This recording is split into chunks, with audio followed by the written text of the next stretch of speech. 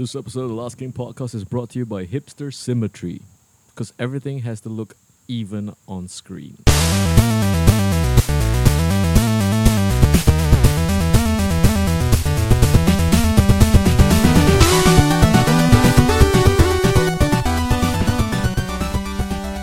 Hello and welcome to yet another episode of the Last King podcast. Hey everybody. Hello, I am one of your hosts, Eccentric Tom. And this You is forgot Mr. your name for a second.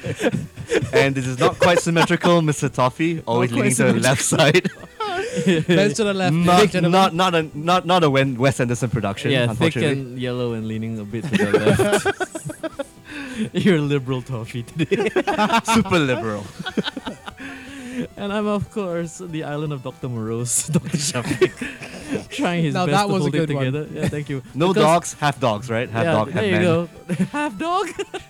Half cats too, don't forget. What are you talking about, sir? And the So, Marlon of course, Brando we're going to hanging be around. talking about two movies that came out quite recently, which is the latest from Wes Anderson, hot off the heels of... What was the last thing Grand he did? Budapest was his last Grand one. Grand Budapest. Okay, so we That have was Isle of Dogs. 5 years ago now. Yes. Was it 4? 5 years 4 or ago. 5? No, but that's Because why I reviewed it on my other movie review show that I had in university. Okay, I okay. remember. at Hogwarts?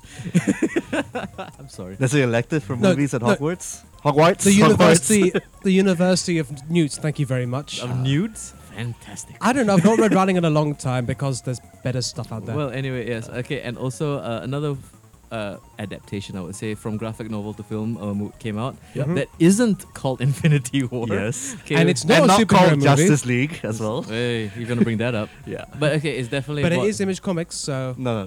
Yeah, it's- Image comic. it is. Yeah, it's Image. I it's think. Image. Yeah. So- Go on. We're going to talk about slightly the movie that had a lot going for it, but unfortunately, I mean, I'm not going to blame the movie. I'm going to blame the fact that you can't hold a candle to the Infinity War Yeah, it's just like... typhoon right now. I mean, A for effort, but C for deliverance. I Kill Giants. We'll talk a bit more about our personal feelings about that later in the show. but- And okay, definitely. Yeah. And also, we're gonna go take it back to Old Man Corner for a hot second, and we're gonna talk about the long-awaited sequel to Karate Kid that is... Apparently, we didn't want, but somehow it showed up. It came out on YouTube. Let me make it clear. Oh. No one was asking for this. Except for probably Ralph Macchio. Ralph Macchio, No one- William Zabka, and a few others. Again, people I don't know. Like, you know, if the name appeared in and they said died of a drug overdose, I would be like, of course, that makes perfect sense. Hence the whole Old Man Corner thing. We're of course talking about the Cobra recent Kai. series Cobra Kai. So Yeah. if you need me, I'll be in my corner. Here's the thing, right? I would seriously think that... Okay, have you seen any iteration of the Karate Kid? I've seen Any the of them. remake with Jaden Smith. Okay, that ruined the franchise. That's the yeah, only... it kind of. And as an Asian Yeah. person, I would say, fuck you, Jackie Chan, for ruining the word karate. Yes. Mm. Okay, you know, but also at the same time. Plus, it's Um, more kung fu than karate. So And then, strange enough, because the thing is, if you watch Cobra Kai, people are wondering how come this seems to be produced by Will Smith, because he owns the rights to the Karate Kid. What? Yeah. His name Yeah. was in the His name executive is- production. Under executive producer, you'll see executive producer Will Smith. Will Okay. Smith, you had to convince Will Smith to allow this movie to be made. And the thing is, right, it's nice to know that he was nice enough to let these two out-of-work actors... I mean, I mean, not in the film industry, obviously. I mean, They're think of doing it other as- things. Yeah. I mean, like, okay, besides, I think Crossroads, and then he was in The Outsiders. oh, Crossroads was fun. Yeah, that's a great movie, you know. Apart from Fucking that. Steve Vai is the devil. Yes, exactly. Okay, but Yeah. like Ralph Macchio, okay, had a very promising movie career young. And the thing is, right, you would think that something like the Karate Kid series would launch him into the stratosphere, having a trilogy of its own, 1, 2, and 3. Yeah. And But the trilogy didn't do so hot. I mean, the first film was good. I mean, yeah, okay. I liked it a lot, personally. I would say this about Karate Kid and why it's successful. It's basically Rocky for teenagers. Yeah, that's the thing why I like about Okay. it. Like, It's a traditional underdog story Being done in- properly. yeah, exactly. Being a teenager in that side of the world and all that, it's, I mean, even from my side, it's fucking brutal. Having kids like that Johnny kid beating the shit out of you, especially when they know karate and all You were that. beaten that hard as a teenager? Were you thrown off a cliff while riding a bicycle? Josh Brolin style? More on that in a future episode. But anyway, the point is, it was hitting really. It was a really good show, and plus it had really good acting. I mean, not acting. More like good character building between Ralph Macchio It had good acting. And- No, not good acting. Yes, it had good acting. What are you talking about? Okay, 80s style kind of acting Okay. from Ralph Macchio and Pat Morita. No, okay, Good here- stuff from those two. Let me try and like explain the Karate Kid to all you whippersnappers out there who have never Please seen a do. movie from the 80s. Yes, Yes. Grandpa Shafiq. So Grandpa Shafiq here. Now sit down. Let me tell you a tale about this young boy Ralph Macchio who, playing Daniel LaRusso, Yep. comes from the big city to where's this town supposed to be? It's set in some part of California, right? A part of California. So like, okay, immediately we have the fish out of water story where we have this very, I think it's from Brooklyn or New Jersey originally, right? Brooklyn. I think. ish. Oh, is it Jersey? I'm from Jersey. I can't really recall, but the thing is, He's a white kid from He's the got East that Coast. accent. no, yes. he's not a white kid. He's a LaRusso. He's an Italian kid. Hey, So white kid. yeah. Italians are white at this point. No, but at the same time, it's like you're going up against the beach blonde, Johnny and his gang. Ah. That you see that you already visually can see a clash of culture and style. Mm-hmm. And then the thing is, okay, what I like about this, it's not only a fish out of water story. It's about finding your inner strength from something as mundane as just simply believing in yourself. Because if you think about it, right, Rocky. Why we make the parallels to something like Rocky? Rocky is about some little Italian guy Yes. who has to go up against the ultimate guy The heavyweight, champion, yeah. in a tournament setting, with your mentor at your side, and it's just about you believing in yourself, plus cool training montage. Exactly. Yes. Probably Okay. still the best training montage. Rocky, Yeah. I agree. Also, second to that, Karate Kid, because everybody remembers wax on, wax off. Not Even- just that, you're the best. The whole fight scene and everything. Yo, the last tournament. That's the one thing I want to complain about mostly in the Cobra Kai TV series. Where's my Joe Esposito? Exactly. Okay. I love the fact that you got like Poison and you got You all got this- Queen as well too. and you got Guns N' Roses. Yes. So it's like I love how like you have like the soundtrack of that era, but then it's like through the eyes of the kids. Because there's this very interesting scene, right, where so we're jumping ahead. Maybe let's not go harp too back, much yeah. on the classic Karate Kid. Let's just talk about basically this. It's not even a sequel. It's what do you call a follow-up? I TV would show? say a follow-up TV show. The spin-off series. Like 20, 30 years after the first Karate Let me- Kid, yeah. after Johnny lost. Let me ask you this: is it worth watching this if you haven't seen the original Karate Yeah. Kid? Still Because the is, thing is, yeah. it stays true to what made the original so great, which is a story about discovering your own self-worth and how like the characters are very compelling because now the roles are reversed. Now the underdog is the what do you call the fallen hero, the fallen guy, Johnny, who was Yeah. the main antagonist from the original film.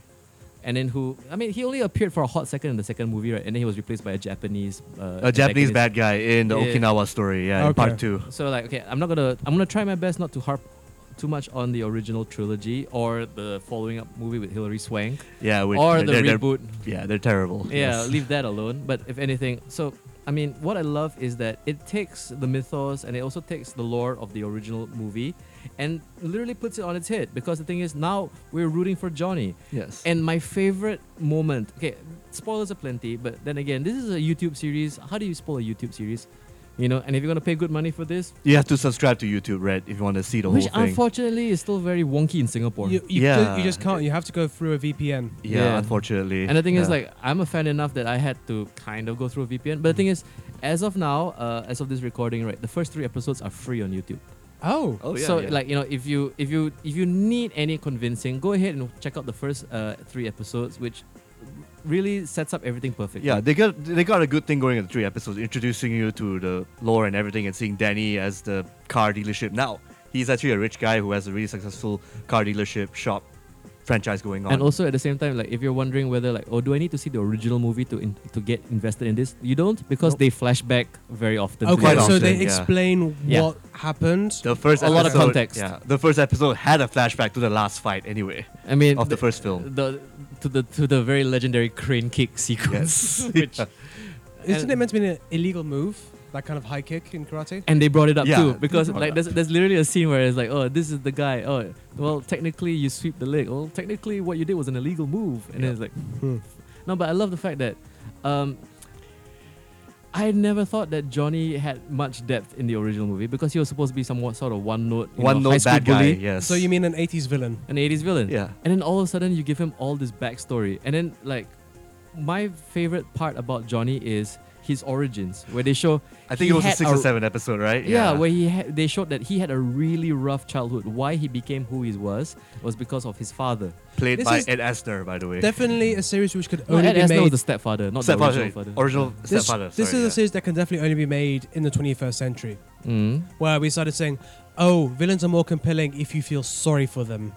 Not true. But at the same time, when you flesh it out, it's like, yeah, he's still a bad edge guy, a tough guy, but at the same time, you kind of feel for that guy and kind of want him to elevate his dojo. But that's my point. I mean, that's why was Thanos such a compelling villain in Infinity War. Yes, we're still talking about Infinity War because we got at least a little bit of a hint of, oh, I understand. And my counter to that is the Joker from The Dark Knight. Like, I don't feel sympathy for him at all. I'm Yeah. just literally mesmerized by the charisma of this guy. Yeah. So I mean, Right. it's but the thing is, but like, it doesn't imply like tragic story. it doesn't imply a tragic story. But the thing is, it just shows you that that is the catalyst for this character Johnny's arc. Which Yeah. no, in a way, it kind of feels like, you know what? Yeah, there's nowhere else that this can come from. Yeah, yeah. And- But at the same time, it actually makes sense to see it laid out the way it is, and you kind of want to root for Johnny in the end, sort of. And then, like, Yeah. here's another thing I love about Cobra Kai, the show in general, Yeah. is how it takes a dump on all you entitled millennials all the time.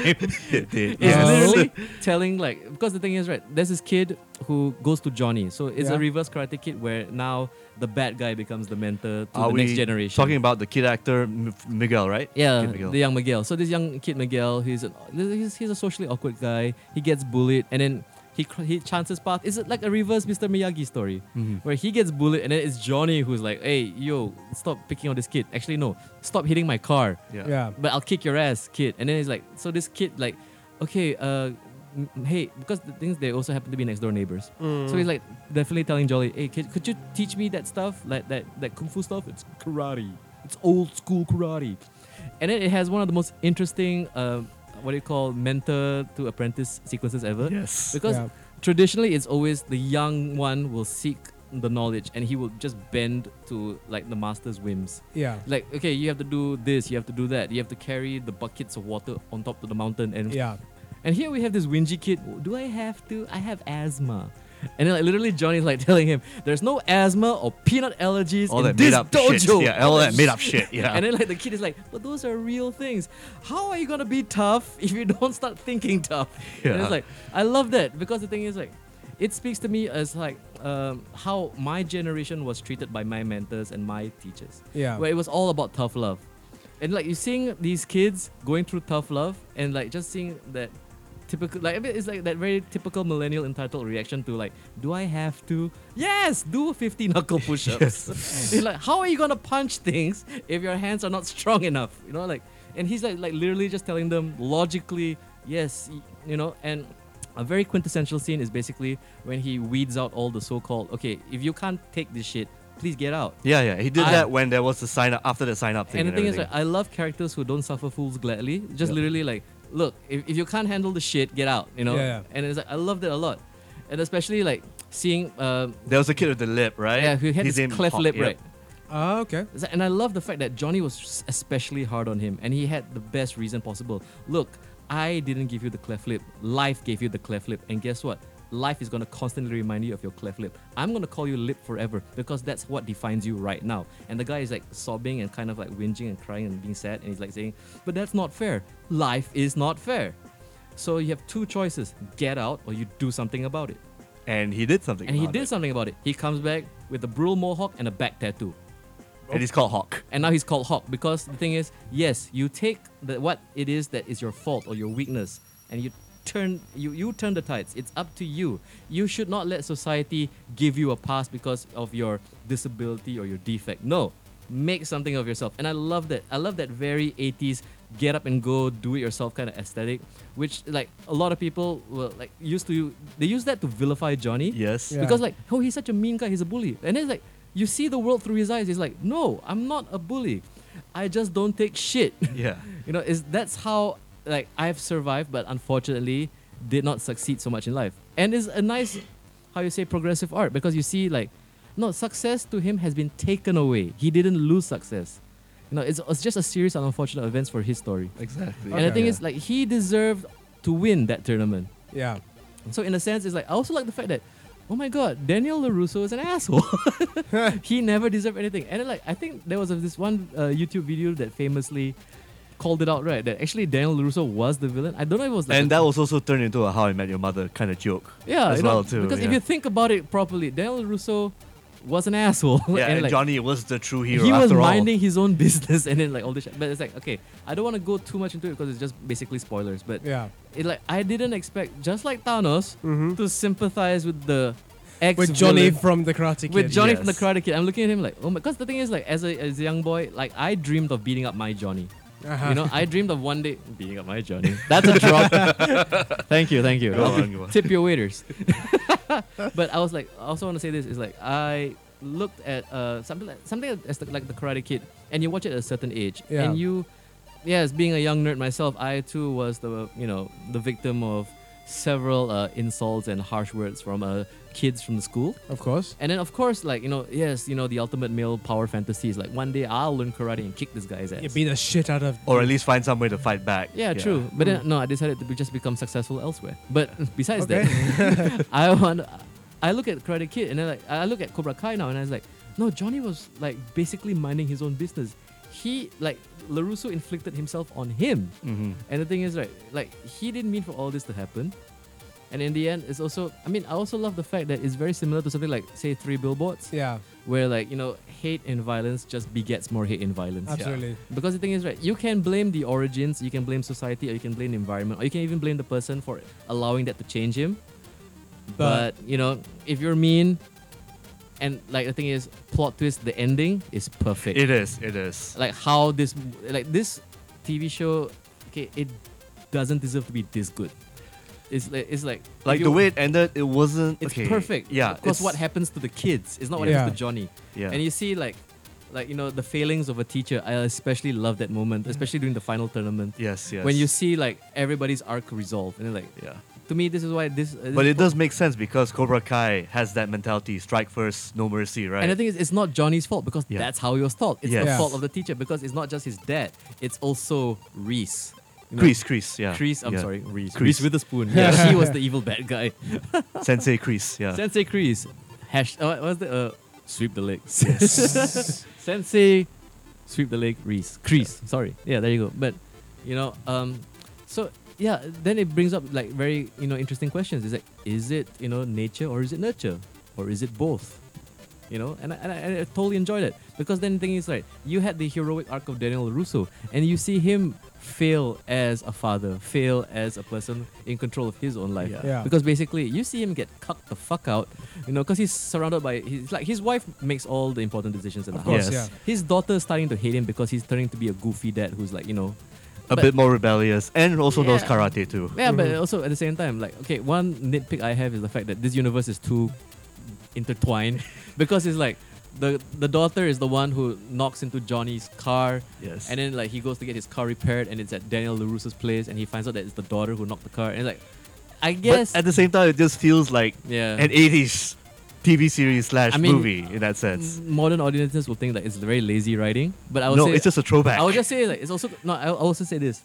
It's also very streamlined. It is. You know, Yeah. it cuts the fat by having all the characters interact each other, in a very tight and consistent way. And you do need to allow for some coincidences because otherwise you just wouldn't have a story. Exactly, There because is one more coincidence. Bigo, because Johnny's son.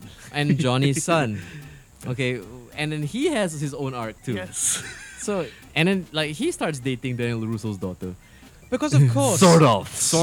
Yeah. Because yeah. it's Miguel who likes Daniel LaRusso's They were daughter. dating. Yeah, and then Miguel is the student of Johnny, Yeah. and Daniel Russo hates Johnny. So like I said, it's very Romeo and Juliet, where like how is it possible that these characters intertwine so hard? You're almost selling this for me. You will love it. You will Yeah, love it because it's the really thing good, is, as a yeah. character study and also basically as a TV show, a very short, sharp 10 episodes, each one about half-hour max. Yeah. Yeah. And it gets to the point quickly, swiftly, and the jokes are there. You will probably not relate to it as much as a fan of the Karate Kid in general. Oh, for sure. Not. But as good television. As good television and good storytelling and interesting characters, you'll definitely appreciate this. Okay, that's fine. So, would you give it as a final rating? Our final rating? I actually watched it more than No, twice. This is and a actually, strong 7.5 upon 10 for me. Really? Yeah. I'm giving it an 8. It's Probably one of the best shows I've seen this year. Okay, it's on my list. I'll Well, until Kimmy Schmidt finally arrives, Yeah. which is Season a few, 4. which is like Yeah. a few weeks from now. Or there's another Santa Clarita season. If it's No, I coming think out. they just had a season this Oh, They year. just This had a year- season, this year was so season 2. I think Oh, next year my they bad. will. Okay. Until Rick and Morty. Rick and Morty, 70 more episodes. 7 more episodes, Morty. 70 more episodes. 7 more seasons, Yeah. probably. Jesus Christ. Sci-fi adventures and getting drunk.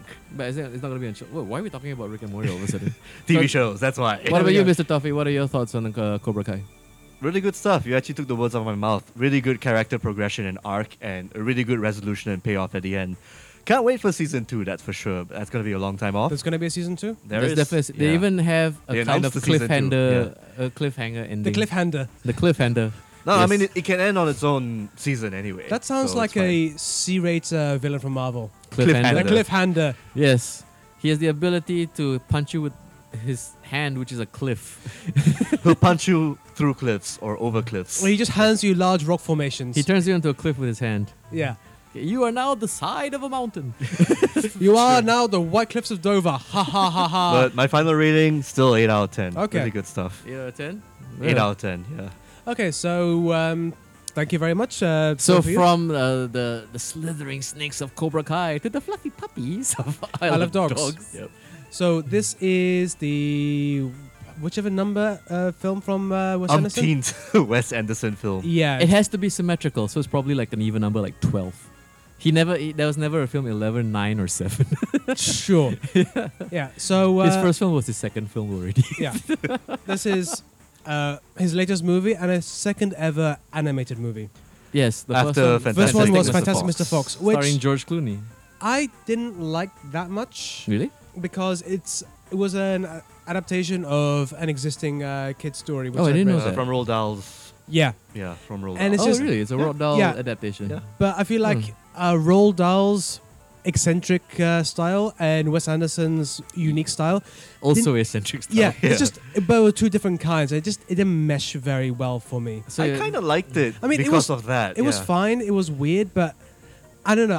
I felt like it was a little bit too much in the Wes Anderson direction, not enough in the Roald Dahl direction. So I would say that was an eccentric review from eccentric Tom about the eccentric Wes Anderson and the mixing of eccentric Roald Dahl in an eccentric movie, With an eccentric adaptation. which right? leaned too much All to the right, eccentric. all right. So before we touch Walao. upon Isle of Dogs, maybe we can talk about our favorite Wes Anderson films for a You bit. wanna do that? I mean, just a little bit, just a little bit, to set the context. This is a very deep rabbit hole we're looking down the edge of right now. Okay. We can just skim a little bit, like what makes his films unique. Symmetrical. Apart from the It's- symmetrics. I mean, what? An ma- Owen brother, Yeah. One of them, What made usually. Oh. Bill Murray Bill Murray, And Bill Murray. and Ed Norton in the last 5 of them? yeah, and like really weird pans from And left people to running right. away suddenly too. Yeah. I mean, Not for Isle of Dogs. and Well- hipster music. what I feel like definitely makes it feel like a Wes Anderson movie is that it feels like you're watching a theater in the frame. Because he uses Like stage right, stage left. It Yeah, actually feels like definitely. he's making the full use of the frame while he's making the film. I agree. Yeah, I mean that's his mise en His scene. style. It's Yeah. like you're watching a kid play with one of those shadow puppet theaters I in a agree. way. And also characters which are distilled into one particular kind of emotion. The biggest example of that is the Royal Tenenbaums. Yes, I agree. Yeah. Yeah. Where you have Gwyneth Paltrow who is just teen angst, where you have I Ben think Stiller. she's more melancholy. Teen Angst is Ben Stiller. Ben Yeah. Stiller is the anger. Oh, more- Ben Stiller yeah, is girl. daddy issues. Yeah. Paltrow is melancholy. The other kid, which was one of the Wilsons, Luke or Owen. one I of think them. it was it both of them inside? Both of them are in it. Yeah. Yeah, both of them but inside. I, Which but one? I don't think they played. I think it was Luke who was the son, and Owen was like a family friend or something. Yeah. Okay. So yeah, but Luke is definitely depression. Yeah. Because I think that's just Luke Wilson in real life. Hey. No. I've never seen that man He's smile. he's not the Wilson brother who tried to kill himself over a girl. Is it too soon? Can I bring that up now? Probably too soon. Probably. Too soon. She doesn't have a career anymore. I'm sorry. All right, daughter of Goldie Hawn. I'm not gonna say anymore. Okay. So, anyway, my favorite Wes Anderson movie, it's its own genre, so that's why I say favorite Wes Anderson movie, is definitely Grand Budapest Hotel. Mm-hmm. Because I feel like that is the refining of what makes Wes Anderson the most Wes Anderson, to a point where it is just sharply drawn. And also, probably the funniest Yeah, I've I seen. agree. Like, the whole chase scene between William Dafoe and Ralph Fiennes is just Oh yeah, that was fun. so good. I think like for me, my and the favorite, ski scenes where just like you know how Yes, it's like the ski scenes too. when he Oh my zooms God. out and it's like watching like puppets just like play around. I think my favorite moment from Grand Budapest Hotel is basically when he tells the young bellhop, "Why do you want to work here? It's an institution." Good answer. You know, like yeah, I immediately fell in love with that movie from that It was like, moment you slept with my mother. I sleep with all my friends, darling. on. And of course, right, Tilda Swinton. Oh What yeah, else? in like the best old lady makeup I've ever seen. Why? Because she's meant to be an old lady, Why don't you hire an old lady? Because Tilda Swinton. and because I guess Maggie Smith is still recovering from chemo. Ooh. I'm sorry. Wow. She had breast Dig up the cancer. bones of Angela Lansbury, why don't you? No, she's still alive. Lansbury's still alive. She was old enough. No, she's alive enough. Well, anyway, more about the shit. Grand Budapest. Yeah, Hotel. anyway. She's allowed to shit in her bed? Yes, I heard that. And shit on the Me Too movement. I agree. Anyway. Anyway, yeah, it was great also to see Adrian Brody be a villain. That was quite No, entertaining. that's the thing is, right, I love Grand Budapest. Grand Budapest. The Grand Budapest. The Grand Budapest Hotel, basically because that is some of the best. Adrian Brody should have gotten an Oscar for that instead of The Pianist. I would say that. Yeah, because then also we wouldn't give any credit to Roman Polanski. Why? Roman Polanski is an amazing filmmaker. And Knife in the Water is a great movie. and a kid fucker. Yeah, and his wife was murdered by Charles Manson. How else would you recover? Not by fingering a 13-year-old. How would you know? Let's not experiment with this, please. Leave my wife alone. Who's talking about your wife, sir? Anyway, so besides, I guess my favorite is still it's a toss up between Rushmore and Life Aquatic with Steve Zissou. wait, you like Rushmore too? Yeah, That's my it favorite was too. actually my first Wes Anderson film before I even knew the guy. Why life before you knew the guy? Before I knew him. Before I get a No, chance no, to not meet the great Wes personally. Anderson, I watched this tiny little movie. Before you meet Wes Anderson, please watch this DVD. It's like, Well done, sir. because if not, you'll have no idea what's going on. Mhm. You have this weird, like, ethereal creature just like stumbling, like, hello. you know what? Everything that must be reminds me perfectly of symmetrical. What? is the story of how J.J. Abrams met Tom Cruise, where basically I think an assistant of J.J. Abrams gave Tom Cruise like the entire box set for Alias, and then basically before they even had dinner or anything, right? Like he called up J.J. and says like, "Oh, I watched all of it." What? You watched the entire season of Alias? Yeah, I love it. It's great. Let's have dinner. They have dinner. You're doing this. I'm doing what? You're directing my movie. What movie? Mission Impossible 3. Okay. It's like, and J.J. Abrams is just like, Okay. okay. Okay, right, And sure. I love his like, and then like this was him having like a conversation with like I think Kevin Smith and probably Jason Lee, and they were all like, yeah, that's how Tom Cruise works. That's literally how what he's like. I mean, but go on. So what did Wes Anderson promise you? Nah. I shall make you symmetrical. You shall be balanced, young toffee. Perfectly Having balanced. Bill Murray riding his cycle sideways. Sure. Bill Put that- Murray put that job riding somewhere in the a movie A somehow. cycle. What? Cycling Are sideways. you riding Bill Murray's bicycle? How did that happen? No, he's Bill Murray's bicycle. Oh, ew. Oh, God, no.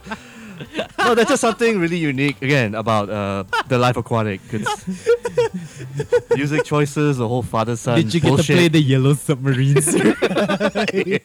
Sorry, I didn't mean to say that. How do you say that? Because you're thick and yellow and full of semen. Get it? Bill Murray's semen. Yes, Bill Murray semen. One of them plays guitar. One of them is Angelica Houston. Let's not get derailed. I think Don Cheadle's one of them too. You have a war machine inside you. And now he vibrates for your pleasure.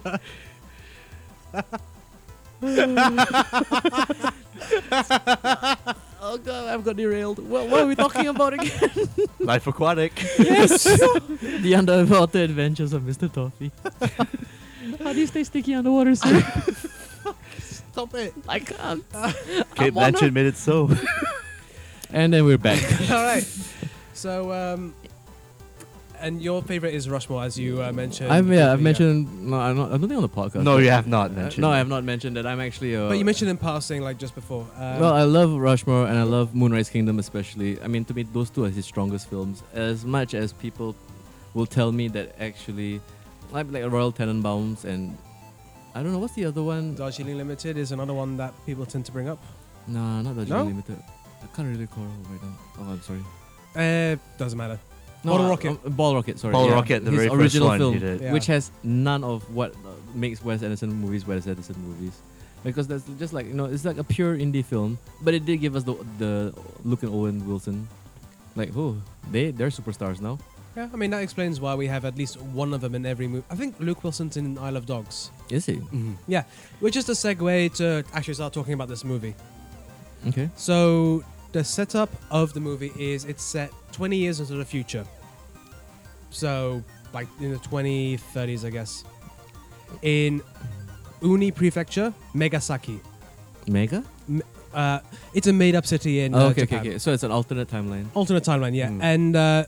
And it sets up this premise of dogs are being expelled from Megasaki because they are ill. Like all of them have some kind of sickness. They have like the snout flu, ticks, fleas. Snout fever and fleas and all that. And so the mayor, Mayor Kobayashi, because of fucking course, Yeah.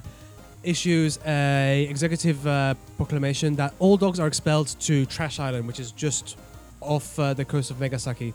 Is there anyone near Cat Island or Bunny Island? Because this is Japan we're talking about. No, there isn't No. such an island. No, this Alright. is Wes Anderson, Japan, so Okay. it's Yeah. very different. And then, all the dogs get sent there.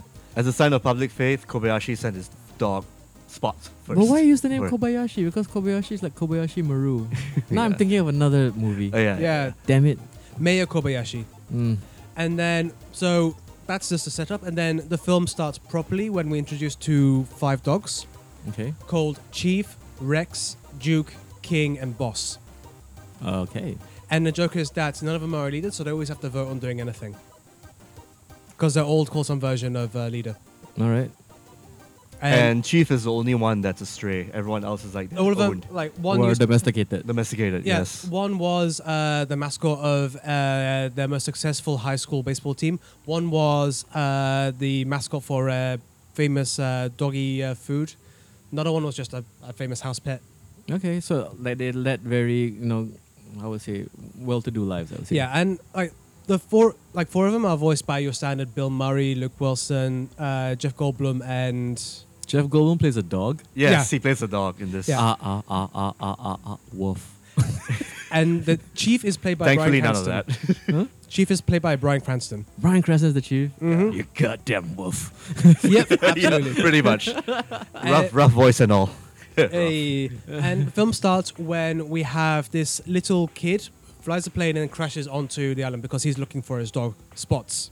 Okay. And then what follows is a very Wes Anderson style adventure to try and find this new dog. Mm-hmm.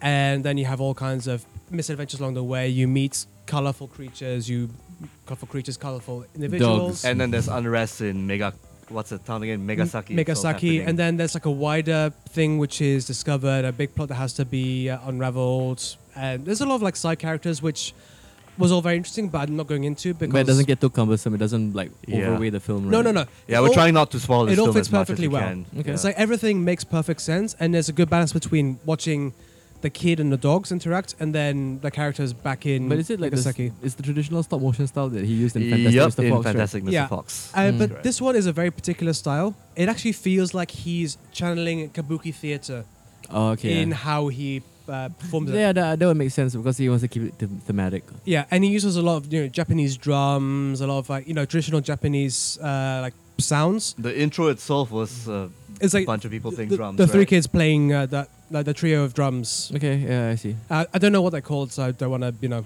stumble too much. Taiko, if I recall. Maybe. Taiko drums, yeah. But then also Splitston is the standard indie pop shit that Wes Anderson likes to use in all of his because like movies. if you're gonna do something that's very Japanese centric, you gotta touch on the more obscure Japanese stuff, I guess. And then the Japanese indie pop music scene is very But vibrant. no, this is definitely American singing. Oh really? Oh, for sure. Oh okay, so During the adventure scenes. Yeah. Yes. And I mean, that's just the base premise. And one interesting part about this movie is that all of the humans, apart from a couple, only speak Japanese. And not even subtitles, apart from very particular moments. They're just speaking in Japanese. okay. All the dogs speak English. Okay. So That's you have even stated at the start of the film Yeah. as well. so you have these moments where the boy called Atari Kobayashi. Yep. Seriously? Yes. Yes. Yes. It's a Wes Anderson movie. Just Let's roll Accept with it. it. Because he couldn't afford Nintendo Kobayashi. I guess so. Or Sega Kobayashi. So Sega. so when the kid first crashes, he starts spouting off in Japanese, and then the dog's like, "Do you know what he's saying?" No. And then he just takes out a picture and his dog called Spots. Spots. Okay. Like, oh, you're looking for your dog. Oh, I think I know where he is. And then they show him a skeleton. Oh, Yeah. is that a spoiler? no, this is like No, but this is 20, this is 30 very early. minutes This is very early in the movie. Then it turns out, obviously, that's not the dog. Spotso is dead though? No, that was a dog called Sports. Like Oh. the actual Spots is somewhere else. Hi. And I did just little elements like that. It's standard Wes Anderson humor. Okay. So, for example, there's this little pug called Oracle, who is Played by Tilda Swinton, by the played by way. Tilda- That's who it was. Yes. And her stick is that apparently she can see the future. No, it's just that she watches TV and she understands what's going on. Mm. She's the only dog on the island who can understand Yeah. TV shows. So they say stuff like Oracle has a vision. It just shows her watching a TV and just seeing what's going on in the news. Okay. I mean, like, they should watch like So, like, when they first meet. Japanese news or Yeah, pretty Yeah. much Japanese news and Okay. Japanese cooking So, shows like, and whatnot. when they first meet, she says, "It might snow tonight for those who are affected." Like, she sees the future, and then you just see there's just a weather forecast happening in the background. All right. Well done, Tilda Swinton. Yeah. Mm. And it's just elements like that kind of particular black brand of Wes Anderson humor, like the kind Okay. of deadpan delivery, which just works really well. I mean, like, even harping on the human a little bit. Like, did it really hit the marks? Oh, for sure. It did. There A were lot no of marks. jokes which yeah. fell flat.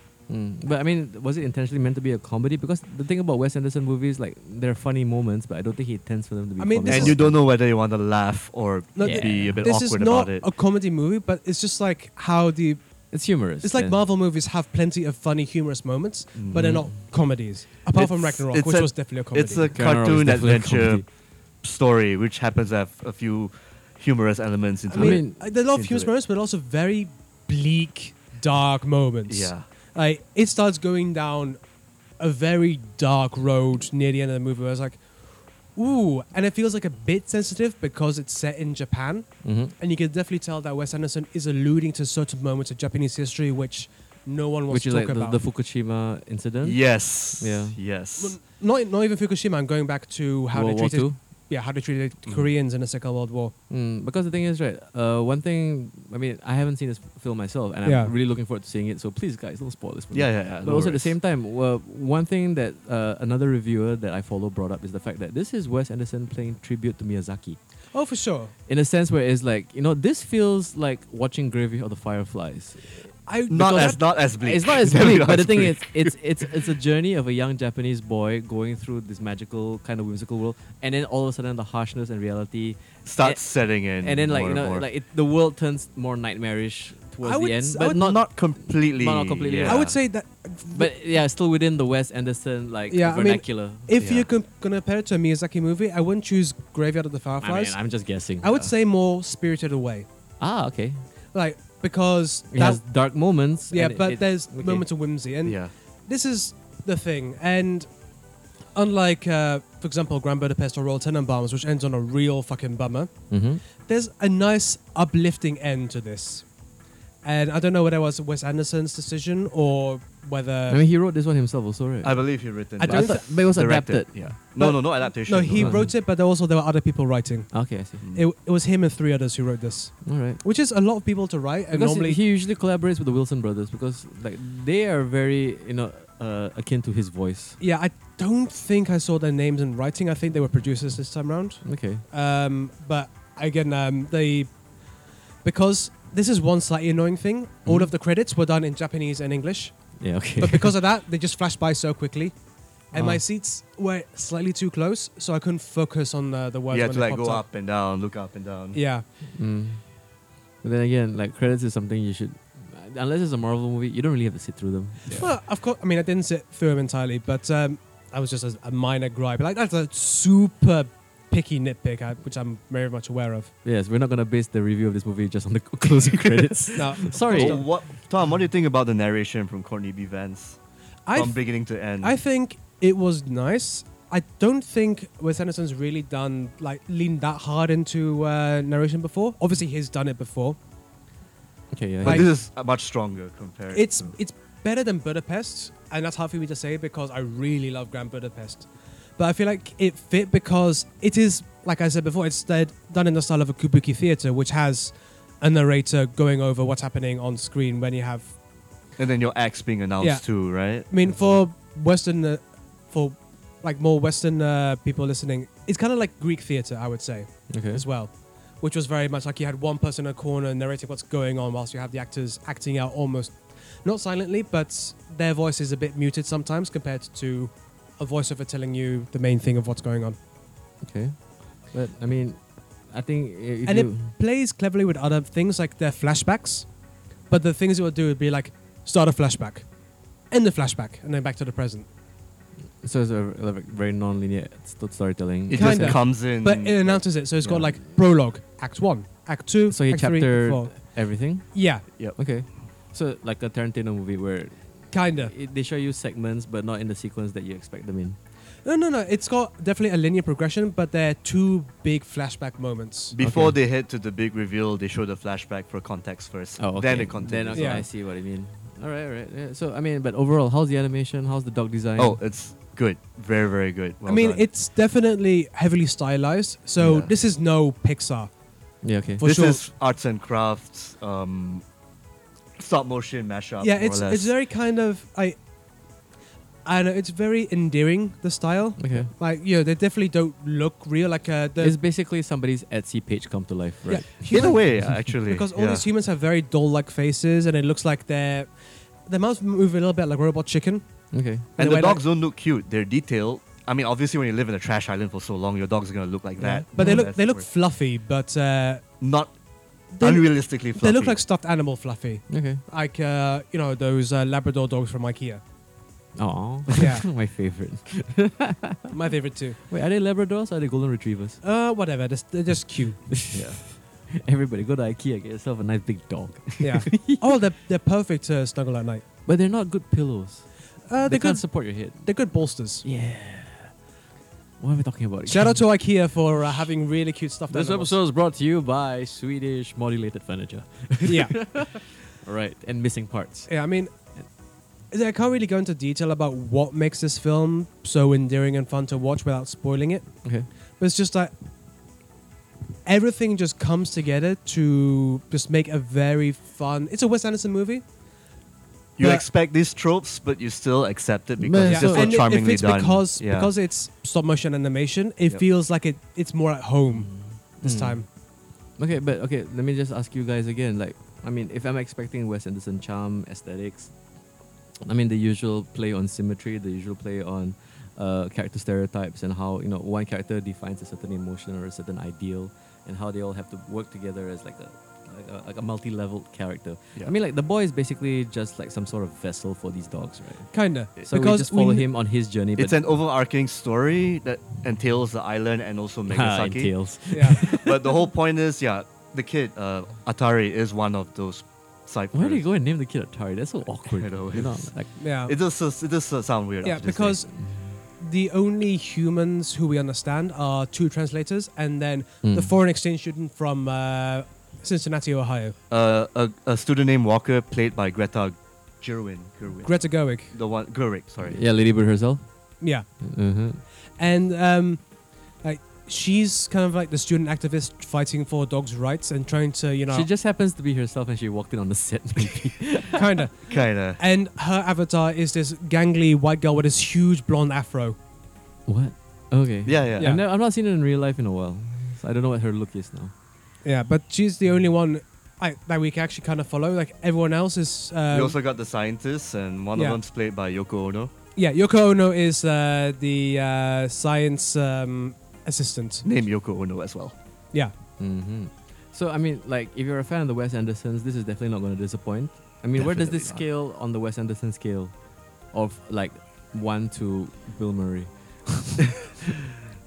This is Luke Wilson on that scale. Look, All right. Luke Wilson when The he's one trying. with the not when so he- malformed nose. Yeah. when he's trying. When he's Leaning trying. slightly towards Ed Norton. Leaning slightly towards Ed Norton. All right, there you go. I would say this, right? For a Wes Anderson movie, I mean, there is a certain expectation you have when you walk into the Absolutely, cinema. yeah. And there's also a certain aesthetic that you're looking forward to. And like, I think another important question I want to ask you guys is like, is this him playing himself out a little bit? Because the thing is, it's been 5 movies since Grand Budapest, and it doesn't seem like he's gonna top 5 years, himself. you mean? I'm sorry, 5 years. Like 5 movies, goddamn, he's been prolific. He is First actually time in quite his life. prolific if you think about it. You know, Yeah. I mean, he's been like putting this out since the 90s. Yeah. I mean, I think between Grand Budapest and this was like some Chanel commercial or something, if I recall. Wait, he did a with, Chanel with commercial. Jason sorry. Schwartzman. I Oh, could be maybe, yeah. wrong. You know what I mean? Like, that's all I remember, because the thing is that I'm the kind of guy who's kind of thirsty for more Wes Anderson. I Yeah. kind of want to look for this commercial now. Come and think of it. I'm pretty sure it's available somewhere. I mean, I could be wrong, but if anything, you know what? Yeah, there'll definitely be a link somewhere.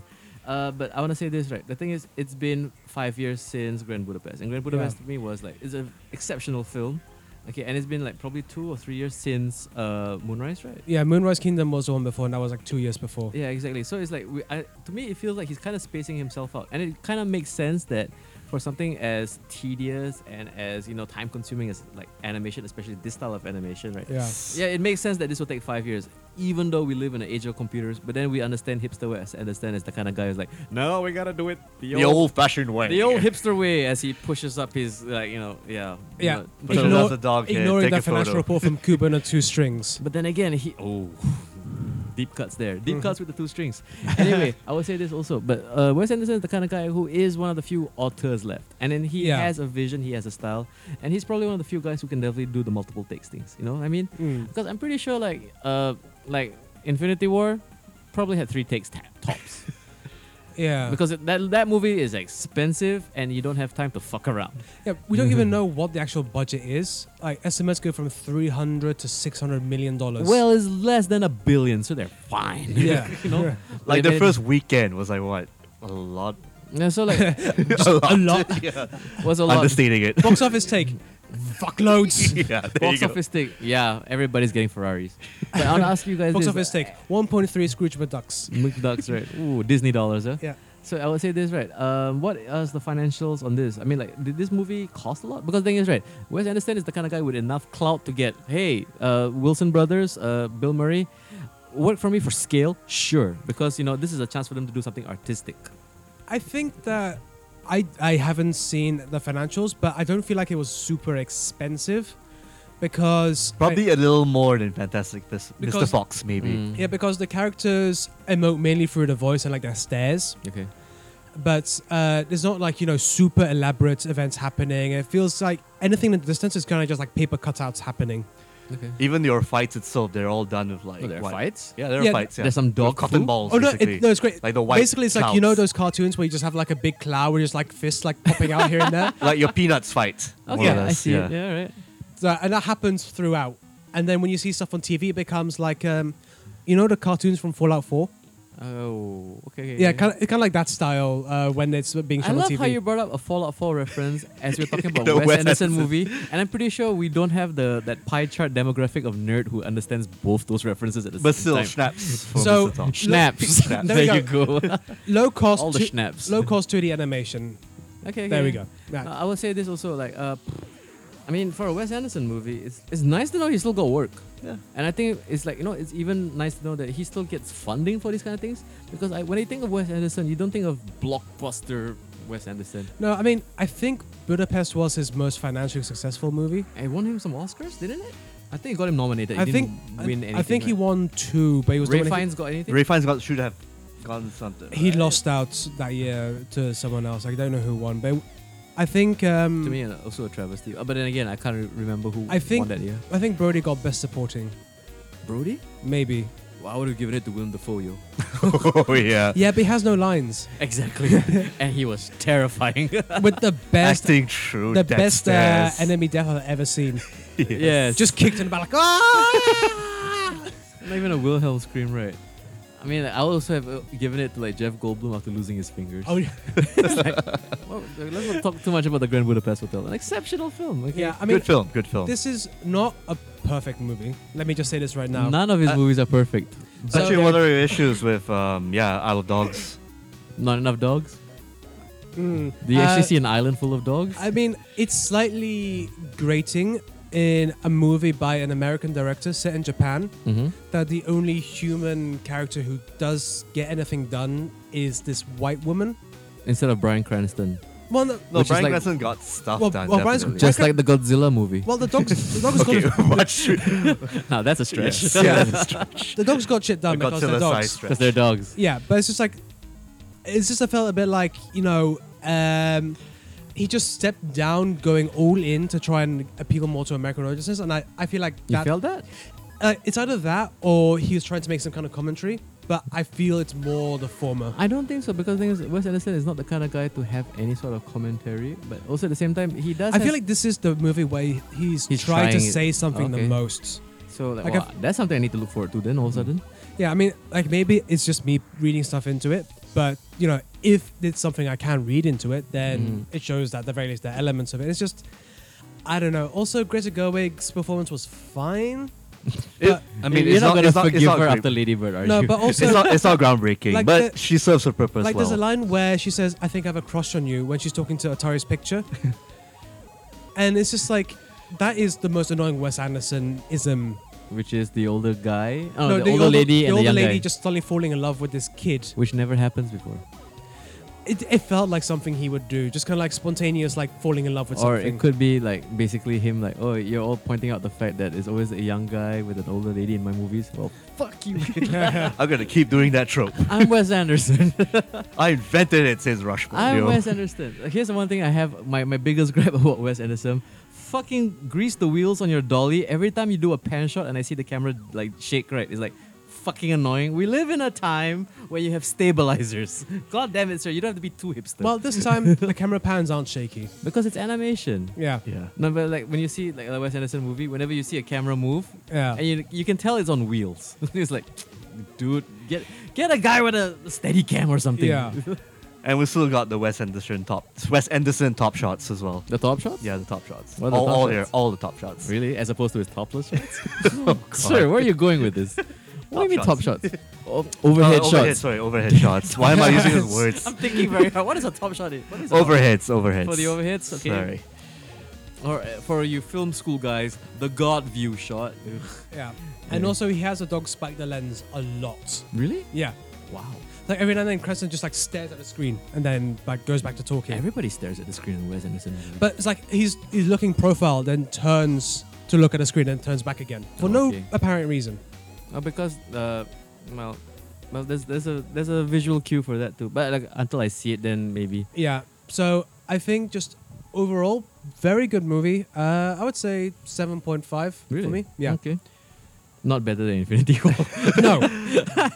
Infinity War made me empty inside in a good way. This was a lot of fun, very endearing, but I mean, not quite edging out that, cinematic fuckfest, which was Infinity War. All right. It's not groundbreaking at the least, but I thoroughly enjoyed this film. Probably want to watch it a second time again, So, maybe next week or guys, the week after. among his best or probably Definitely below Rushmore, that's for sure. For And me- below Life Aquatic. For me, my second favorite Wes Anderson movie. after Grand Budapest. After the Grand Budapest. Okay. I guess my fourth, because Okay. Grand Budapest is So still what's pretty your high number up. rating? I don't know what to I'm gonna go with It has to be an eight. even number. Remember, it's Okay, symmetrical. 8. 8.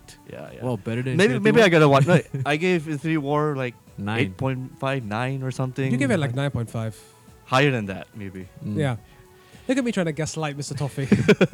I don't know. But I did really enjoy it a lot. Yeah, yeah. So I'll definitely go be checking out Isle of Dogs in theaters right now if you're in the Singapore Yeah. area. Yep, yep. I'm not, Or in a boutique cinema if you're a hipster somewhere. yeah. That too, that too. I mean, if you really want the full Wes Anderson experience, you have to go down to our local art theatre.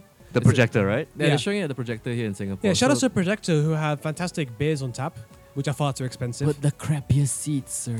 They're so awful. The old school seats, right? Yeah, The- it's 2018 where I'm so used to the fucking box seat in the cinema now And then where you you have can to put sit your on- head back. Oh. It's on fucking there's bean like bags the on a 89 seats on back wooden in seats. Here's the Malaysia. bullshit about the beanbag section. yeah. Because it's such a steep and a very narrow like walkway. It's like for tall guys like us, Yeah. you have to dangle your legs over, and there's always an asshole in front of you. Yeah. So you have no choice but to put your neck on the step, and it's like Speaking of assholes, Speaking of assholes, when I was watching Isla Dogs, okay. there was this Somebody couple, brought a dog there was this couple next to me. doing doggy style I wish.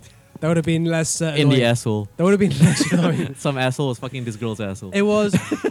It was some One per episode for me. Thank you very much. I'm sorry. I can stop now. Tip your waiters. Tip your some waiters. some white dude and some Singaporean woman, and she would not shut the fuck up throughout the fucking movie. Oh man, She could. I feel for you, The man. thing is, she Shit. could understand Japanese, so when the kid would say something, she turned very loud, say, "He's saying la la la la la," and then in the final part of the movie, she had a snarky fucking commentary about what's going on. Like, wouldn't you have to do that? Wouldn't you have to do that? It's like, I wanted to grab her face and just slam it into the seat in front of I her. mean, here's the problem I have with the projector in general. Yeah.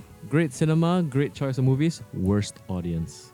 Oh yeah, Because because How you've bad got were the all audience? fucks. Yeah. I mean, When like, I watched the last No, film. the thing is, I saw this in Golden Village, in like the plebby part Oh, you of saw it in Singapore. Golden Village. No, the thing Yeah. is, like, I saw Moonlight at the projector, and everybody giggled during the gay scenes. Oh, fuck you. And I was like, are you guys so childish that this is funny to you?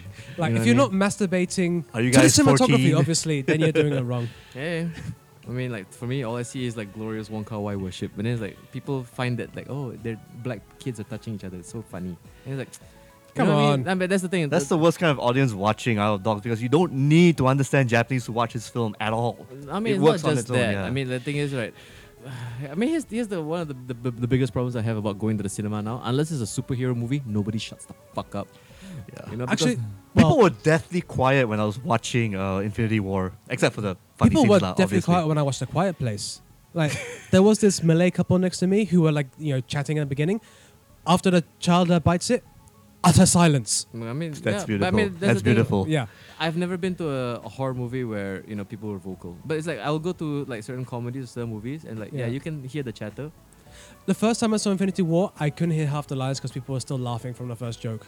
I mean, like They were people- not quieter in IMAX. The rabbit joke, right? Or was it before Oh, that? Like for me, it was the rabbit sections because like whenever like Thor was like bantering with Raccoon, and like Yeah. the audience was just giggling. Or, like, the worst was when Tony Stark says, "Get lost, Squidward." I heard nothing for the next 5 minutes. Hmm. They're like, he knows what Squidward is. Yeah, everyone knows who Squidward is. I don't watch SpongeBob and I know who Squidward is. Squidward's from SpongeBob. Yeah, Okay, he's the squid. he's the one who plays the clarinet, right? Yeah, Yeah, I know that.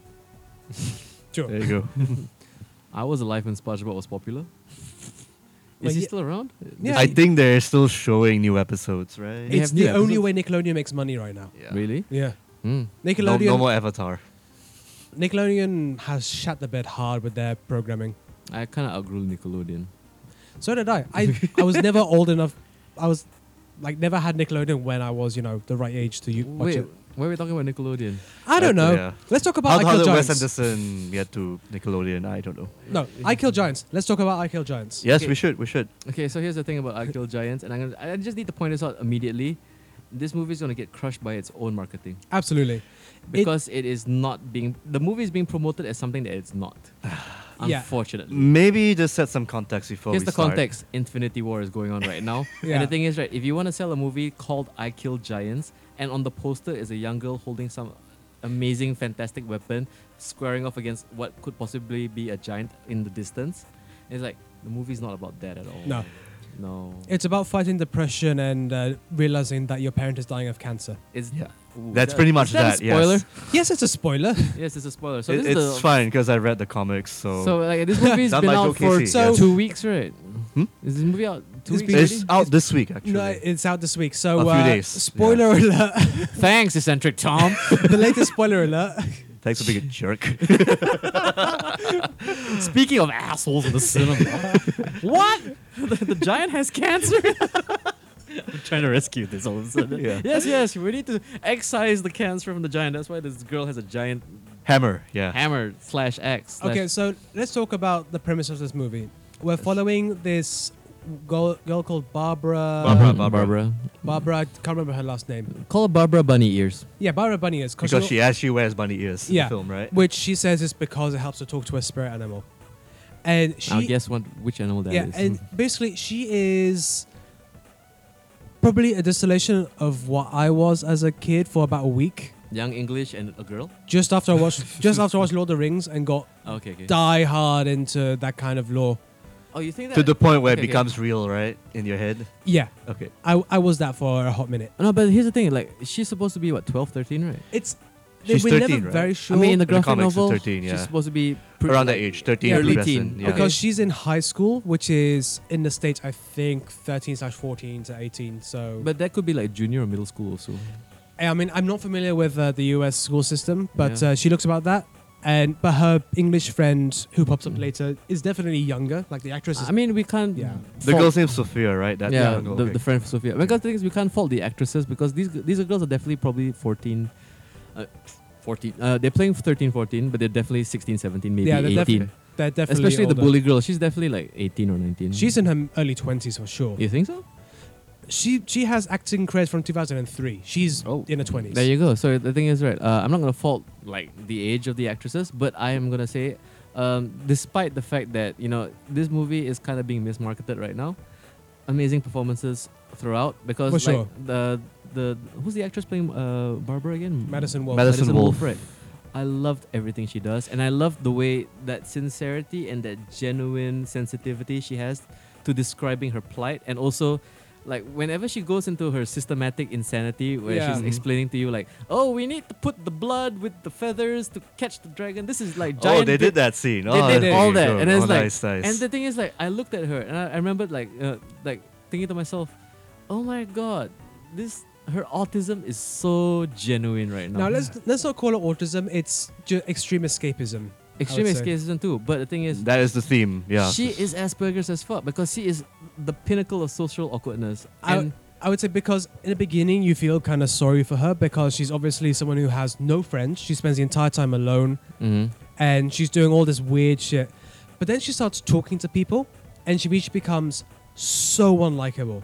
I think I liked her more actually. I don't know. I mean, like, you kind of like it when she stands up to bullies, but everyone she talks to, she's haughty, derisive. She acts like she's I better think than everyone. probably Yeah. when she starts interacting with the social worker. Yeah, maybe. I mean that was like the pinnacle. But even like the way she starts talking to Sophia was kind of like what do you want? Mhm. Like, get out of here. Like, obviously it's the self-defense mechanism, but that was the first part where I was going, I'm not sure I like but this I person. wouldn't have liked it if she became friendly all of a sudden because the thing is, right? Well, not friendly, but maybe just like shy, reserved, rather than condescending. There was also a therapist Well, in the mix too, right? Yeah, Played yeah, by yeah. Zoe Played by Saldana. Gamora. Yeah, herself. Gamora. Oh yeah, no, she was an absolute cunt to Gamora. Ah, okay. No, because comics. There you go. Yeah. Also, I'm calling her Gamora because that's probably what. If I Well, say everyone's calling her nowadays. Exactly. Yeah. We can call her Doctor Teacher if you want. yeah, absolutely. So, Doctor Teacher and Barbara Bunny Ears. yeah, I mean, so personally, I could not stand her character for the first half an hour of the movie. Okay. But then once you start learning more about her, Once Yeah. you sympathize with her. yeah, you start understanding why she pushes people away, why she's so in her own world. It's like you can tell that she's acting out in the worst possible way because of the worst news you could hear as a child has happened to her. Yep. And the way she deals with it is by becoming just this ball of spikes. She's reacting like a porcupine or a hedgehog would Okay. in moments of danger. I agree. I mean, it's one way of interacting with the world, especially when you come across such horrific things. Yeah. But I mean, Do hallucinations actually come out to life for us to see? In Yeah, yeah, they so- do. so That's the thing. And the we thing see is- the Harbingers, we do see the Titan. And the problem is, they are the focus of the trailers. And people will immediately think, like, especially when you slept from the producers of Harry Potter on Oh, the yeah. title. Oh, that's bad marketing. All of a sudden, I'm very sure when kids after seeing something like Infinity War and they want a big dumb special effects movie with magic and giants and all sorts of things. Yeah, idiot parents are going to be taking them to You this. know, and the thing is, right, on the screening we went to, there were idiot parents there with their children, and the children had no idea what was going on. Oh yeah, like there was a little kid babbling throughout quite a lot of the movie. Yeah, she like I remember like she freaked out a little bit when the Harbingers arrived. Yeah. Ah, okay, But the okay, thing is, okay. like when everybody was just doing the daily drama. it's Yeah. like, why is they talking so much? Like because it's a serious movie apparently. That's also another question I want to ask. I read the trade paperback, the graphic novel. It's all black and white. How are the colors in this film? Fine, muted. I mean, Mutant. because Yeah, I this mean- is a fun bit of trivia. They shot quite a lot of shots in Belgium. Oh, In fact, it's got some funding from the Flanders And it's meant to Development be what was it again? Board, New Jersey. New Jersey, right? Yeah, it's a bit confusing because the girl is a fan of The Phillies, right? yeah, the Phillies, which is the baseball team. Yes, Mm. and that's the thing, because the thing is, her weapon is named Kovefe or something. Kovalevsky. Kowalski. Kovalevsky, who Who's Kovefe? Yeah. we would get a Trump reference in here somewhere. I had to do it. I'm sorry. Yeah, Snaps. Snaps for me too. exactly. So, yeah. So a lot of the forest scenes are from parts of Belgium which I've been to. I could recognize immediately. It's Okay. like, oh, I recognize that kind of woods. How accurate with the giants? You know, for that part of Belgium, pretty accurate. Especially the Belgian chocolate giant. Does he give out chocolates? And I mean, Oh, this is just a amazing. weird thing I noticed. All the trains, Yeah. those are Belgian trains. Belgian trains. Ah, Like okay, those okay. those carriages. Like I remember taking those Okay. when I was living there. But unfortunately for the untrained eye who is not from Belgium, they'd be like, all right, America. Sure. You know, like how when you watch every movie ever, and if you're not from Vancouver, you recognize that it's Vancouver. Yeah. But okay, I mean that aside, okay, character-wise, I loved Barbara. Sophie was kind of cute. Yeah. I mean, I loved older sister. oh yeah, she, And just Oh, seeing that's her played by Imogen Imogen- Poots. Imogen Imogen. Imogen or Imogen? Imogen. Here's the thing, Poots family, she already has to survive her life as a Poots, and you decide to name this poor girl Imogen as well. I think that's why she's not had a takeoff successful career. No, but the thing is, I'll remember her forever. Because, what's your name again? Imogen. Imogen what? Imogen Poots. Imogen. Imogen. Yeah. Like the band Imogen Heap. Kind of. Yeah. Yeah. There you go. I mean- Imogen is a name. She really sells the eldest sibling trying their goddamn best You to know, keep could everyone have Keep the together. family apart. You know, could have been Together, right? worse. Yeah. If her name was Pepper. Pepper Poots. I'm sorry, I had to do that. It seemed It seemed was set up. easy. It was easy. Sorry. Okay, it's out of my system now. But yes, you were saying. Because her interactions with Madison are so endearing. Yes. No, even the first time we see them together, where she says, "You know, I could play your dragons and something if you ask me to. Just ask me to." Because obviously Madison is deep into Dungeons and Dragons. Mhm. Because of course she has to be. Because Asperger's kids love Dungeons and Dragons. Yeah, and it's just starting to become cool.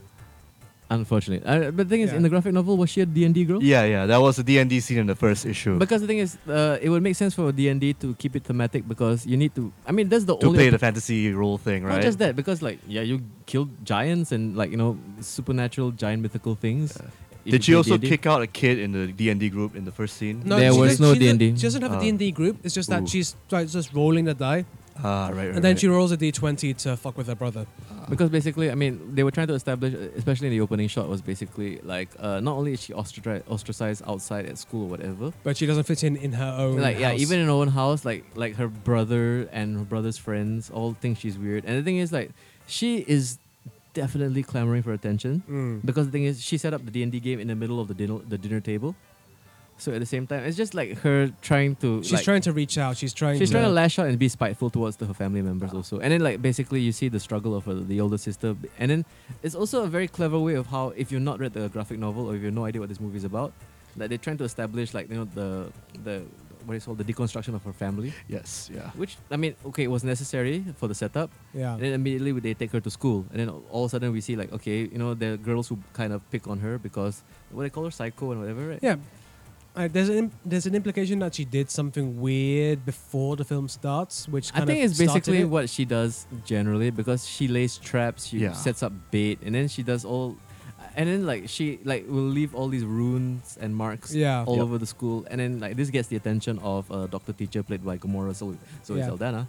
Mhm. And then like here we have a compassionate counselor type, like, okay, Barbara, please explain yourself, or like how am I able to like reach out and like communicate with you. And then like their scenes to me are probably, I won't say the weakest, but like this is just moving the plot forward. It's scenes we've seen before. Yeah, Whereas And done better elsewhere, right? the I wouldn't scenes, even say done better. I just say they're necessary, yeah, in they're not, order to they're not establish better things. or worse because Saldana does a very good job of being, a compassionate therapist who's there to just try and understand. She's not trying to, cure her. She just wants to be the friends to the obviously friendless kid. So just offering an ear, basically. Yeah. I mean, I get it, I see it, and I mean, sure, it doesn't really add to the overall story because the thing is, right? It I just sets think- up their relationship for what happens later in the movie. I think it's also, I mean, what's essential about Zoe Saldana's character is basically we need to establish the fact that currently Barbara is suffering from dealing with matriarchal like people.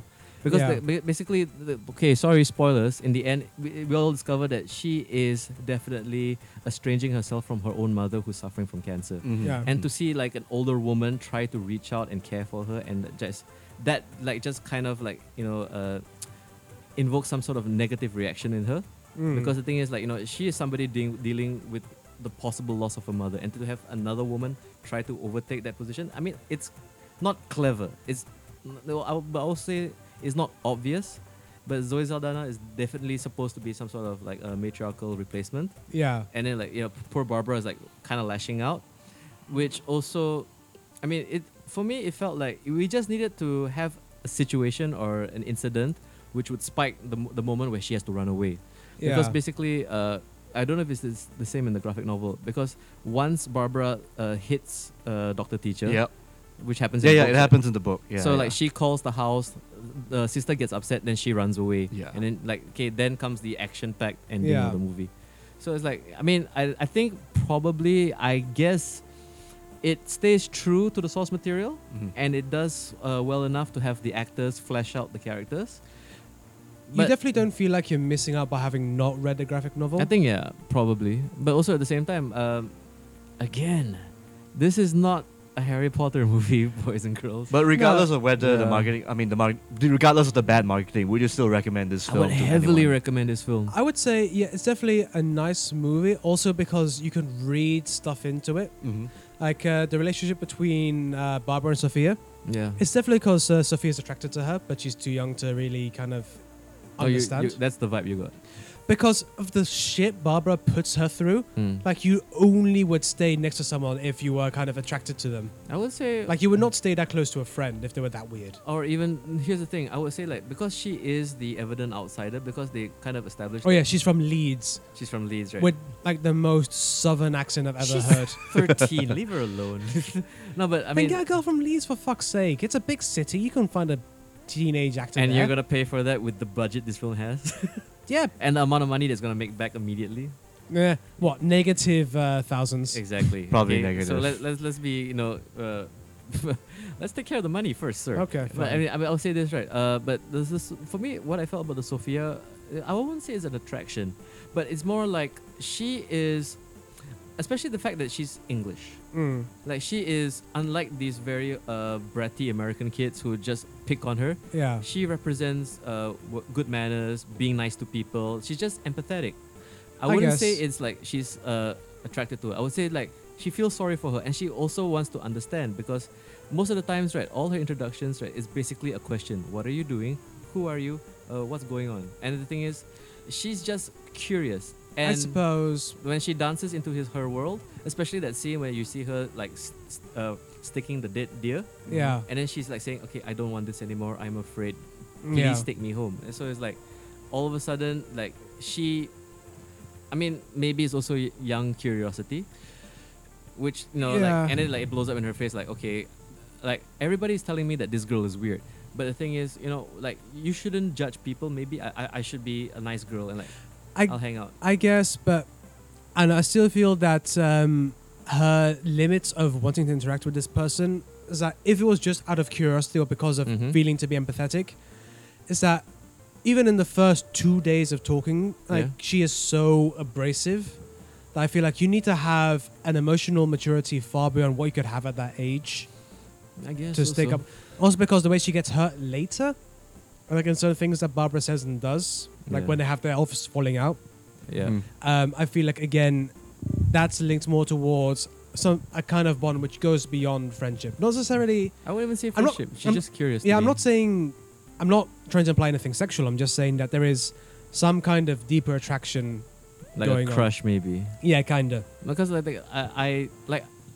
I don't really buy that too much, but I mean I Yeah. see where you're coming from. But like especially that scene where she leads the bully to her sanctum, Yeah. Yeah. and the bully smashes everything, and then like the first thing that Sophie does is just apologize profusely. So it's like she's just trying to help, You know what I mean? Because I think she is basically like we have doctor teacher. She's like the young version of a therapist. Yeah, that she's like this young girl who's like trying to understand this girl, but Yeah. no, she's just being nice. She wants to Mm. help this girl out. So I see Yeah. that more. I see. And I okay. also see especially at the end, right? Like where, I mean, besides that poking the dead reindeer, Yeah. Mhm. but also that final scene where she immediately realizes she can't help Barbara because when she Yeah. wakes up from getting knocked out, and She's still she's just still crazy. Yeah. She's like saying, "Why did you take me upstairs? Like upstairs is dangerous." Like, and then she just drops the glass and she's like, "Okay, fuck this. I can't help you. You obviously, even after all that trauma, refuse to, like, be helped." And that's the difference between Sophie and the difference between Doctor Teacher, because it's basically Sophie is like, "No, I can't. I don't have the strength to do this." Whereas Yeah. Doctor Teacher is like, "I have a family. I have a husband. I am designed and built to help people." yeah. Because like she also mentioned, like, before this, what were you? I was like an investment banker or something. And she says, we the good kind of bad kind. I don't know. I don't know, but I decided to be somebody who helps people. Yeah.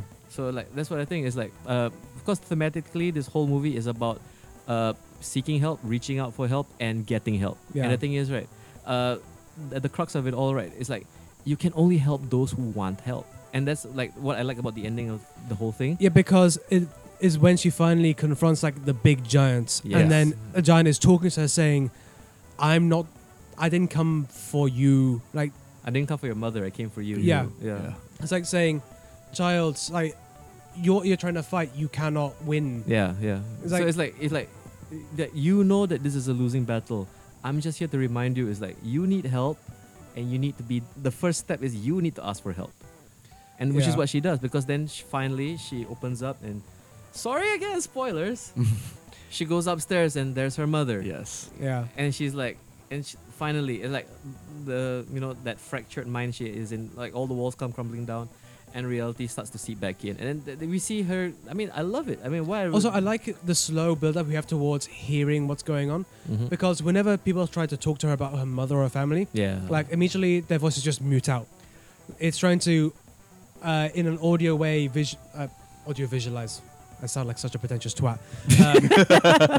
Just to Just sound. convey Welcome to the Last Pink podcast. convey how she's trying to literally block out any mention of what's happening to her mother. And I love that Mm. especially too, Yeah. because it's seriously a movie set in her mind, Yeah, and like I think That's a good adaptation because in the comics they block out all that text. yeah. Any mentioning of a mom and whatnot until the very end. or like but then again, it's a ripoff of Charlie Brown where have all the audiences speak mart. yeah.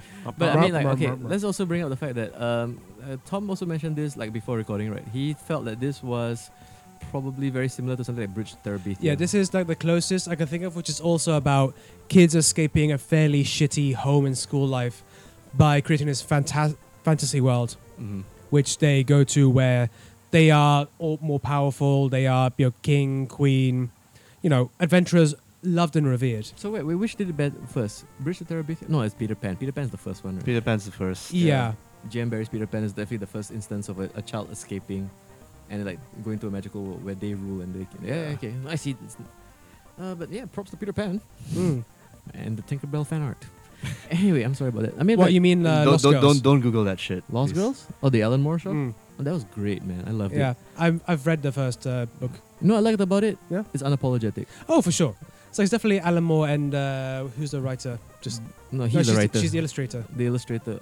I love the fact that she Who's did the every- illustrator for that again? It's a Maggie I something. can't remember Yeah. either. But the thing is, I love the fact that it's all done with like pencil color or like white watercolor. Yeah, So it, it looks- it looks like a Matisse painting. Not just that. It looks Yeah. like it was done by a child. Oh, for sure. You know what I mean? Which makes it all the more fucked up when it gets really perverted. Especially the Peter Pan section, right? No, for me it was the Alice in Wonderland moment. Really? Yeah. Okay. Because that's out and out pedophilia. Like the other one is just kids being curious. Yeah.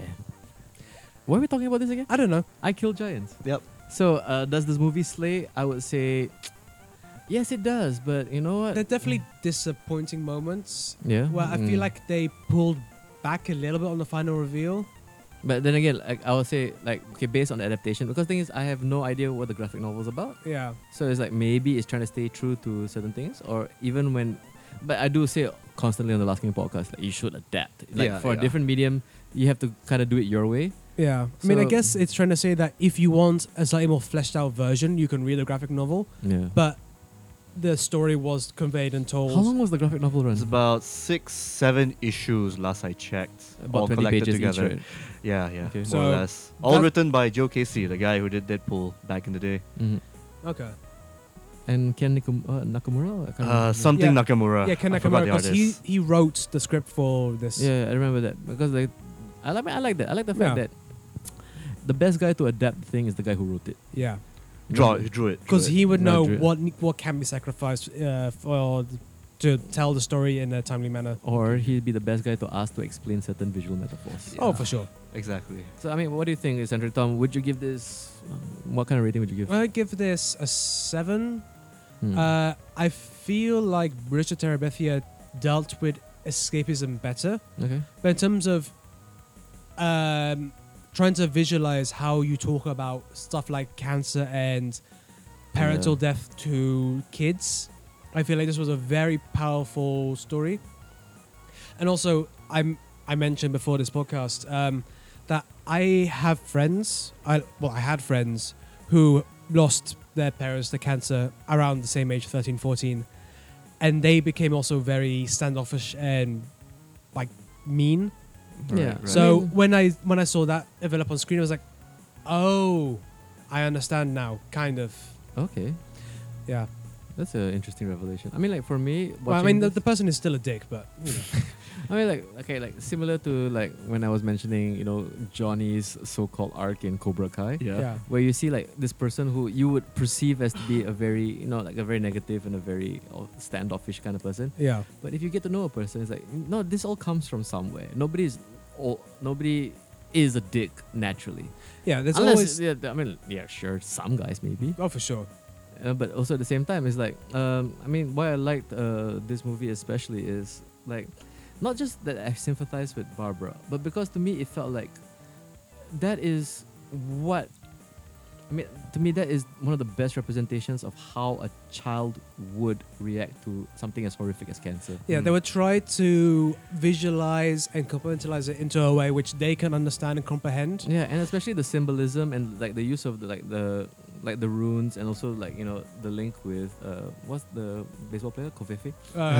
Kowalski. Kowalski, Yeah. Kowalski, and then yeah. like how she like takes things that hurt her and then she uses them and changes them into things becomes little weapons Yeah. to her. Yeah. It's like, well, I love that. I love that the use of taking what that doesn't kill you that to make you stronger. I mean, Yeah. Exactly. Yeah. and it's I mean it's beautifully done. Great performances all around. I mean, okay, I'm not gonna harp again. I don't want to say that yes, this movie is being mismarketed right now. But tell you what, let's try to right the wrong things.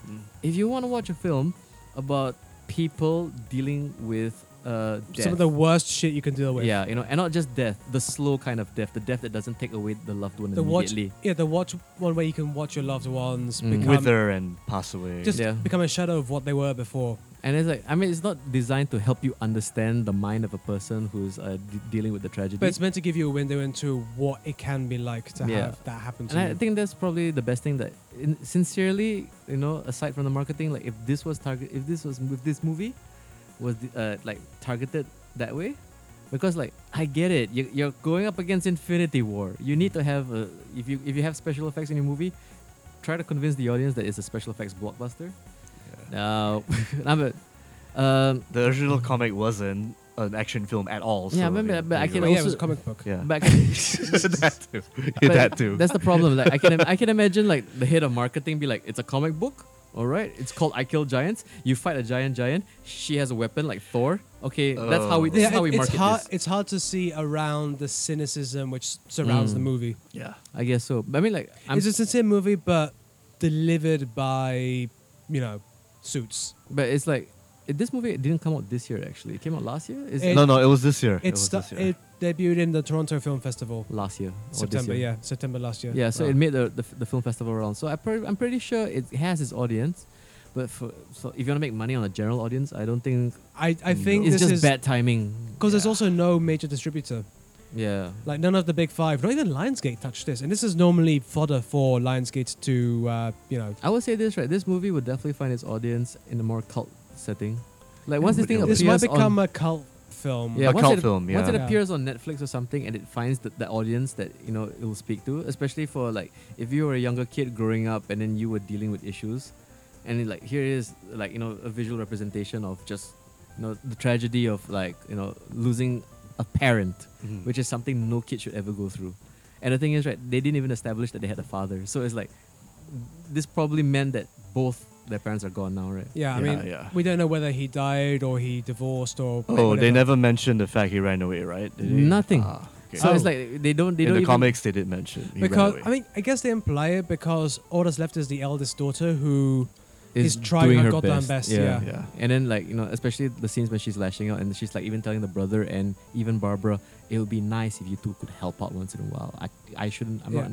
It's not fair that I'm in charge of I mean, all of this. for me, the most powerful moment was when she's trying to talk to Barbara and she's hiding behind a screen curtain doing like the puppet show. well, with little little And Karen. she says, and "I'd like to whatever. talk to my actual sister." I'm trying, Barbara, and then it's just like the facial expressions she's using where she's thinking of me trying to say something, but like holding back. Then she's also trying to hold back tears at the same time. It's just some of the most powerful acting I've seen in a long I time. mean, I would give this to Madison Wolf. Just the scene when Zoe Saldana mentions baseball and she pushes a tear out. yeah, Like, wow, okay, great job, actress. that was the loudest tear I've ever heard. Like she goes, dunk, dunk when it drops off her chin. Hey, so I definitely want to watch this adaptation. Yeah, so what's you your- should definitely watch this. What's your adaptation. number rating? My number rating? It's a good like 6.5 or 7. Okay, Okay. so Definitely. I mean, recommend it, but Ignore the marketing. ignore the basically. marketing. Okay, this movie is better than its marketing. yeah. So there you have it. We've had 3 positively reviewed things on our show for once. That's quite a rarity. Come to think Yeah. of it. Yeah, I So mean, look forward to next week where we shit all over Deadpool 2, Okay. which Yeah. is not gonna happen. yeah, no, we're gonna In the alternate universe. maybe. enjoy it, and then I don't know, maybe we'll watch Truth or Dare as well to have some shit in our You wanna do that? Yeah. Shall have we a nice do little shit sandwich. It's been a while since we had a Last King quiz section. A Truth or Dare section would be interesting. Oh, amongst the three of us. absolutely. Yeah, let us know if you want to hear that. So anyway, Or don't. or don't. And You can vote on thelasting.net or on our SoundCloud page Yeah, on the sure. comment section. Please, Yeah. yes, let us know what we're doing wrong. Yeah. So That I think that brings us to our end. So I have been Eccentric Tom. I have been Mr. Toffee. And I'm Dr. Bunny Ears.